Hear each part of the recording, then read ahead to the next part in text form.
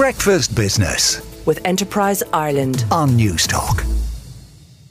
Advertising giants WPP have been polling the 100 chief marketing officers in Ireland to find out what makes the sector cheer or jeer.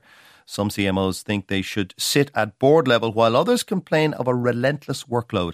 They also worry about how best to promote their brands, and thankfully radio is in the top 3 channels for advertising. Jonathan Conlon is the Chief Operating Officer with Group M and is sitting in front of me. You're part of the WPP group, Jonathan. Let's start with the good news for all of us here in News Talk. Radio is up there with online advertising and social in terms of importance. This is what the survey found. It is, and it always has been. The Irish consumer and the Irish marketing industry has long had a love affair with radio. And I think aside from the heavy listeners and the strong numbers it delivers, we also track a lot of media effectiveness, and we track it right through to how companies perform, the types of profit it delivers, and radio always performs quite strongly there as well. Now, so it is in third place. The number one is online advertising or social. I think the third place was about where marketeers plan to spend more money in the coming months. So it depends on different industries and different audiences how effective it is. But what we see across the board is that radio tends to perform quite strongly. And social media is still very popular. Social media is very popular. That's different to how effective it is. Particularly younger audiences spend a lot of time on social media. I have noticed. You have noticed.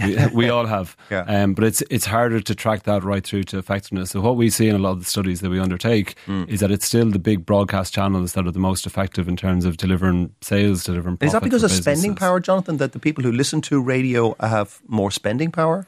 No, I don't think so. I think it's because the digital media landscape and the social media landscape, it's so fragmented, it's actually quite hard to pinpoint what's delivering the results for your business. Whereas if you look at something like radio or television, it's easier to pinpoint that as one overall media. Are you guys overworked? The results of the survey would suggest that we are. But I think it's important to understand and admit that we're not the only industry that's overworked. But there is the word that was used yesterday was there's a relentlessness to what we do. And I think that has changed quite a bit over the last number of years. And that's, as media has become more digitised, there's just reams and reams of data that's available to us. And it's quite hard to know when to say stop. Yeah. So if we think back before digital was as pervasive as it is now, there was very easy to identify the start, middle and end of a campaign, whereas now there's always a what if or a what next because of the amount of data that's available to us. And I think the challenge is knowing what to prioritise and know when to say stop. Yeah, and whether you should be whether the CMOs should be at board level is another thing that was discussed. It is, and there was mixed views about that, about the functions of a board, whether it's about what type of business decisions get made there versus the executive level and the governance responsibilities of a board.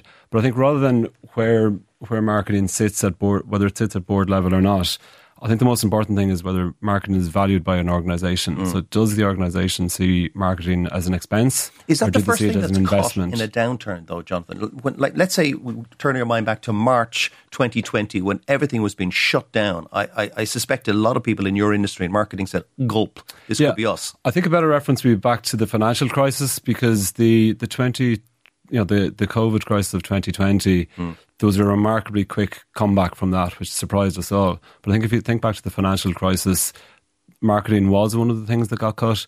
But there's a lot of historical evidence that brands that actually spend through a recession and invest in their brands during a recession will actually come out of it quite a lot stronger. Yeah, and brands get a lot more money than the in-house brands, as it were, and so they get this support. Jonathan, thank you very much for coming in. That's Jonathan Conlon, the COO with Group M, which is part of the WPP. Breakfast Business with Enterprise Ireland on News Talk.